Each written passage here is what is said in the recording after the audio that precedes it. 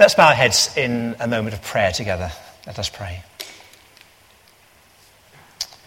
Crucified, died, and was buried. Risen, ascended, and seated with his Father in glory. And Lord Jesus, Scripture teaches that those of us who know Christ, believe in him and follow him, have risen, ascended, and been seated in the heavenly places along with him. Now, as we consider this teaching from your word together, may we know, understand, experience, and live out these truths in our lives and in this church. Amen. I would be most pleased if you would turn with me back in your Bible or in the church Bible, which will not be too far away from you, to Ephesians chapter 2 and verses 1 to 10. And this is page 1174 in those church Bibles. Ephesians chapter 2, verses 1 to 10. I'm especially keen that you check and make sure that what I say this evening comes from this passage, because I wouldn't dare say some of the things I'm about to say to you unless I myself were convinced that I'm uttering God's truth from God's word and not my own opinions and thoughts. But more of that anon. What do the following have in common, would you say? Restorations, homes under the hammer, house doctors, grand designs, tattoo fixers, embarrassing bodies, and DIY SOS. I haven't confessed I haven't seen many episodes of any of those, but I'm sure you recognise some or all of them as TV programmes that have as their theme some kind of transformation, some kind of makeover. But I've never yet, and I don't expect to discover, a TV programme that demonstrates the kind of makeover that Scripture talks about in Ephesians chapter 2, verses 1 to 10. Because no TV programme can demonstrate a transformation from death to life. And that's precisely the makeover that Paul is talking about here. A transformation from death to life. I was just thinking as we sang some of those songs and some of the other ways in which Scripture speaks of the transformation that takes place when one believes in, trusts in Jesus Christ. Scripture has a number of other pictures that it uses. It uses the picture of moving from darkness to light, from poverty to riches, from a quicksand to standing on a rock, from being far away from God to coming close to God. A number of different pictures, but the most drastic and radical of all the pictures that the Bible uses for the transformation that takes place when a person comes to faith in Jesus Christ is this one, from death to life. And in this passage, the Apostle Paul talks about the before the death and the after the life. If you would like just a phrase to focus on within this passage, then we perhaps find it in verse 5. We cut it right down to its bare bones. Verse 5 says this in part: God made us alive even when we were dead. God made us alive even when we were dead. So let's look first of all at the bad news, the before, this deadness of which Paul talks about. And he describes, in expounding this idea, what it means to be dead, he describes a threefold tyranny. Ladies and gentlemen, let me introduce you to that famous unholy trinity, the world, the flesh, and the devil, but not quite in that order. Paul talks first of all about the tyranny of the world. Do you see with me in verse 2? He says, you followed the ways of this world. And when Scripture uses the word world in this sense, then what it means, and I came across this definition many years ago, and it's the most helpful that I've found about what Scripture means when it talks about the world. It means this. The world means those places, persons, pleasures, and pursuits where God is left out. The world is those places, persons, pleasures, and pursuits where God is left out. And when you think about how in our own society God has been, such efforts have been made to push God to the margins, to the edges of society, the world is a pretty big place. And what Paul is saying here is that those without Christ are following the ways of this world. They are slaves to secularism, to materialism, to peer pressure, to religious fads, and also to the dubious role models set by celebrities. The tyranny of the world. That's one part, one aspect of this deadness. The second tyranny is the tyranny of the devil, also in verse 2, where Paul says, you followed the ways of the ruler of the kingdom of the air, the spirit who is now at work in those who are disobedient. Clearly he means Satan, the devil.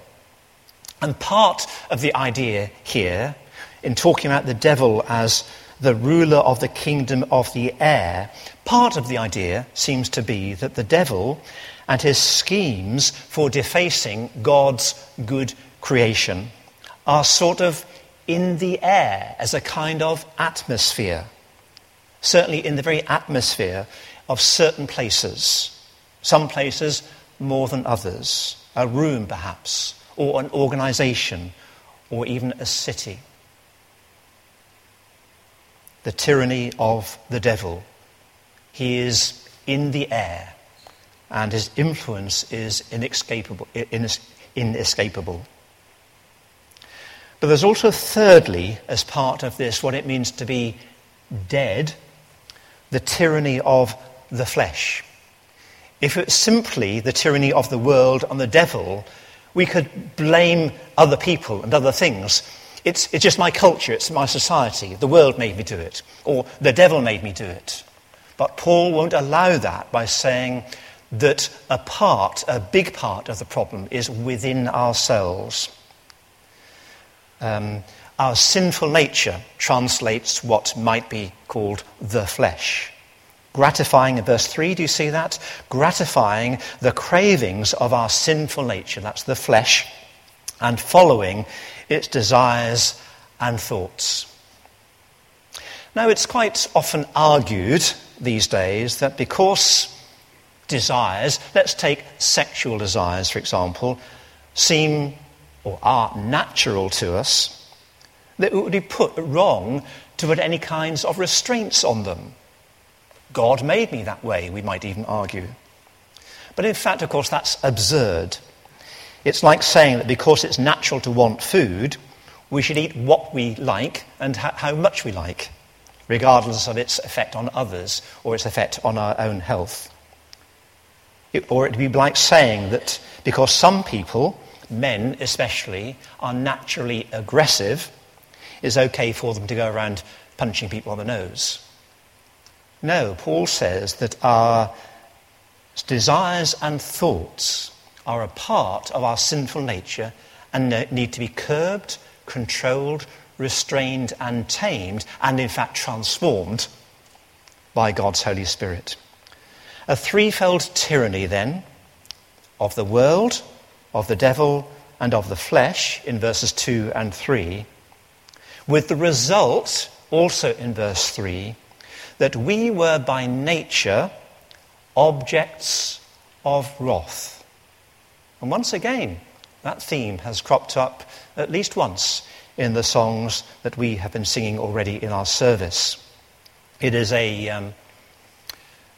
it's an awkward and yet fundamental truth of Scripture that our need of transformation, our need of a major makeover can be described in terms of being objects of wrath. Whose wrath? God's wrath. We are liable to it and we deserve it.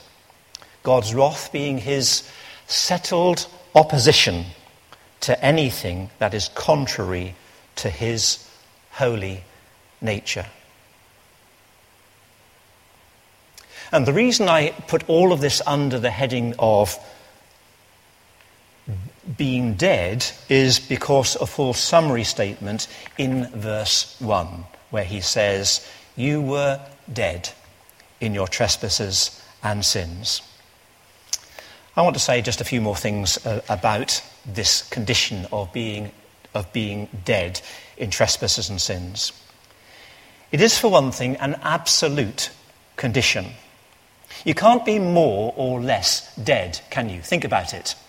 You can be good, better, and best. You can be dumb, dumber, and dumbest.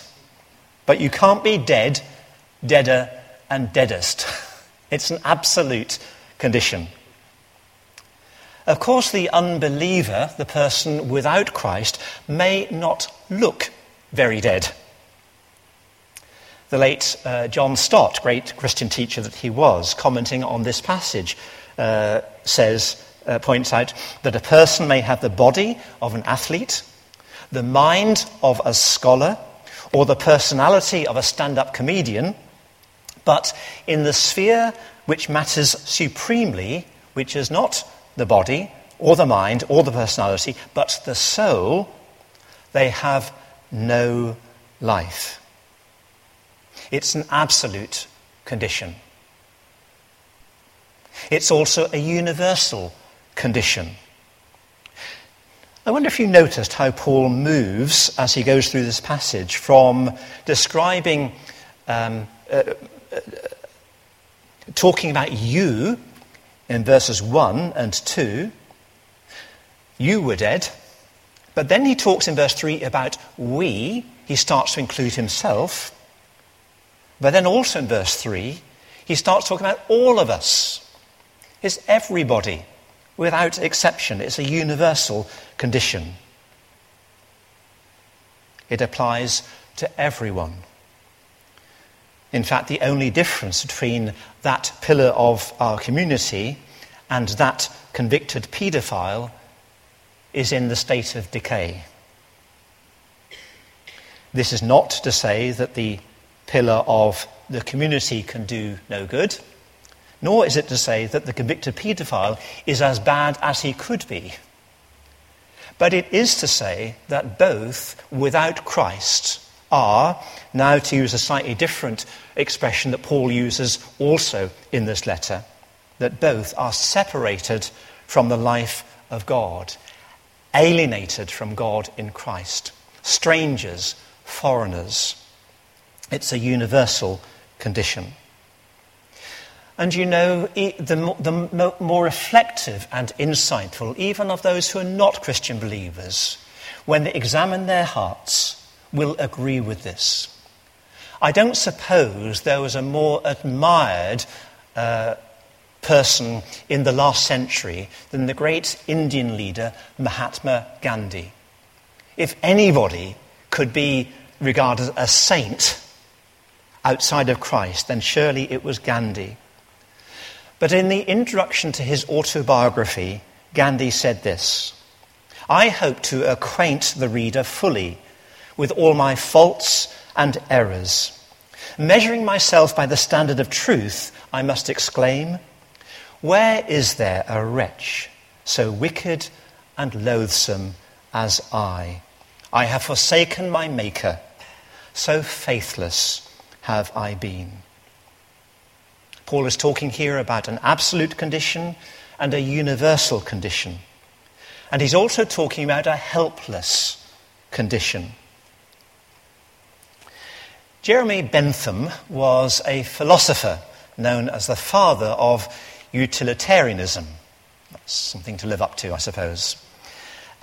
He gave a sum of money to University College London on the stipulation that after his death,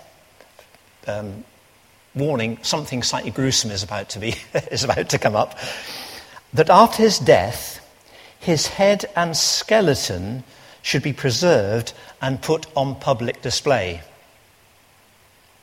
And there is a legend that once a year he is wheeled into the annual council meeting, and the chairman announces, "Jeremy Benson, present but not voting." Well, of course he's not voting. Jeremy Bentham can't raise a hand, or raise a glass, or raise a smile. He can't do anything because he's dead, and he's been dead for nearly 200 years. Dead people are helpless people. The house is not merely in disrepair, it's in ruins. The patient does not merely have a weak pulse, the patient has no pulse. The ship has not merely sprung a leak, it has sunk to the bottom of the ocean. And obviously, a collapsed house cannot rebuild itself. A pulseless patient cannot resuscitate himself.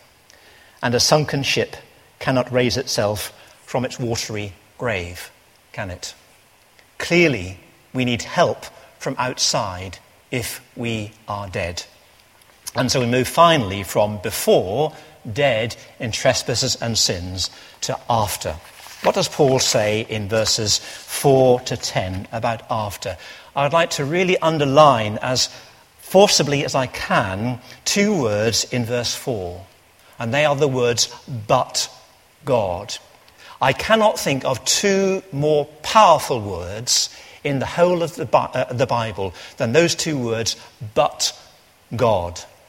Think about it, reflect on it, pray it through. When you don't know what else to say to God in your worry or your despair, say to him, "But you."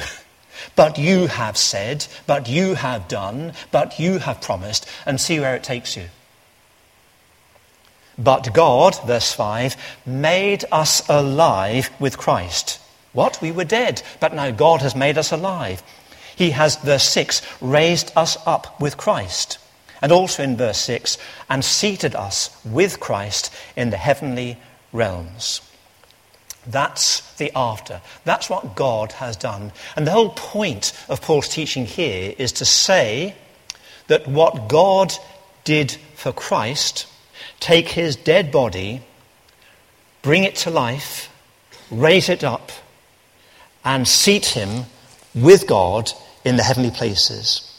God has done with us and to us with Christ and in Christ.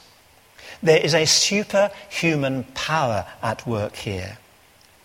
Glance back to chapter 1 and verse 19 and following. Paul is already talking about God's incomparably great power for us who believe. That power, he says, is like the working of his mighty strength, which he exerted in Christ when he raised him from the dead and seated him at his right hand in the heavenly realms. The same power that was at work in raising Christ is now at work in raising you and I as we believe and trust in Christ. Think about it like this. If you can take yourself in your imagination to the coast, let's say to the Norfolk coast and Wells next to the sea. Some of you know, many of you know the place I'm talking about, where there's a kind of estuary. And when the tide is out and the sea can't be seen, there might be really quite a large ocean-going ship stranded there on the sand. And also a number of other much smaller dinghies. They're all stranded there. But now the tide comes in, and the same tide that raises the big ship and refloats it also raises those little dinghies, however many of them there are. The same power that raised Christ also raises those who are in Christ and with Christ. I want to ask this evening, why did God do it? Why did God do this great act of power and mercy for us? Why did he do it? Firstly, because of his great love for us. Do you see that in verse 4? Because of his great love for us. And where can we begin? Indeed, where can we end with reflecting on God's great love? Why does God love us? Why does God think I'm worthy of love, of worth loving, or you worth loving? And you know, he never explains it. He never explains it. It's inexplicable. It's beyond us. There's a wonderful passage back in the Old Testament, Deuteronomy chapter 7 and verse 7 and following, which says this when referring to God's love for his people. The Lord did not set his affection on you and choose you because you were more numerous than other peoples, for you were the fewest of all peoples. It was because the Lord loved you. And do you see what that's saying? The Lord loves you, because he loves you. And there's no more to be said about it than that. You may think that you are the most loveless or unloved or unloveworthy person in the world. You might be right for all I know. But God doesn't even begin to explain. He just says, I love you as I love the world, and this is why I've done this for you. He does it because of his great love for us. Why else did God do this? Secondly, verse 7, in order that in the coming ages God might show the incomparable riches of his grace. God has the future in mind here. And from now on, as a follower of Jesus Christ, you are a trophy. You are a gold medal. God did all of this so that you and I might be exhibit A of his love and kindness, just as a painting witnesses to the skill of the artist or a patient to the skill of the surgeon. Why else did God do it? Thirdly, and now negatively, God did this not because of works. Verse 9, he did it not because of works, not because of anything that we might do. You know, the feeling that we must make a contribution to our own salvation runs very, very deep. Let me take the world's favourite musical, Sound of Music. Julie Andrews finally marries the captain, and as she gazes up at his face, she sings the following: "Nothing comes from nothing." See, I know this by heart. Pathetic, really, isn't it? Nothing comes from nothing. Nothing ever could. Somewhere in my youth or childhood, I must have done something good. Pathetic. Or if you want something a bit more contemporary, a couple of years ago, Glastonbury had a little corner dedicated to heaven and hell. I'm not going to describe the hell for you, but like most descriptions of hell, it sounds a lot more interesting than their heaven. But here's what they said about heaven. If you'd like to spend an evening in heaven, where the sofas are trimmed with fur and the bars have working fountains, you must first convince an admin angel that you are worthy of the honour. You see, that idea of dessert, just can't get away from it. And as a small boy, I remember going to a Christian camp before I knew Christ for myself and my own experience. And one of the leaders asked me a question. And the question was, "Jonathan, are you a Christian?" And my knee-jerk reaction was this: I try to be. I try to be. It's not because of anything that we can do, any effort that we can make. It's not because of works. Why else did God do all of this? Verse 10. We are God's workmanship, a kind of recreation, created in Christ Jesus to do good works, which God prepared in advance for us to do. Now, do you see? Paul has just rejected out of hand good works as a means of commending ourselves to God. But now he puts them in their place, good works, as a means of expressing gratitude to the free work to the work of free grace that God has done in us and for us.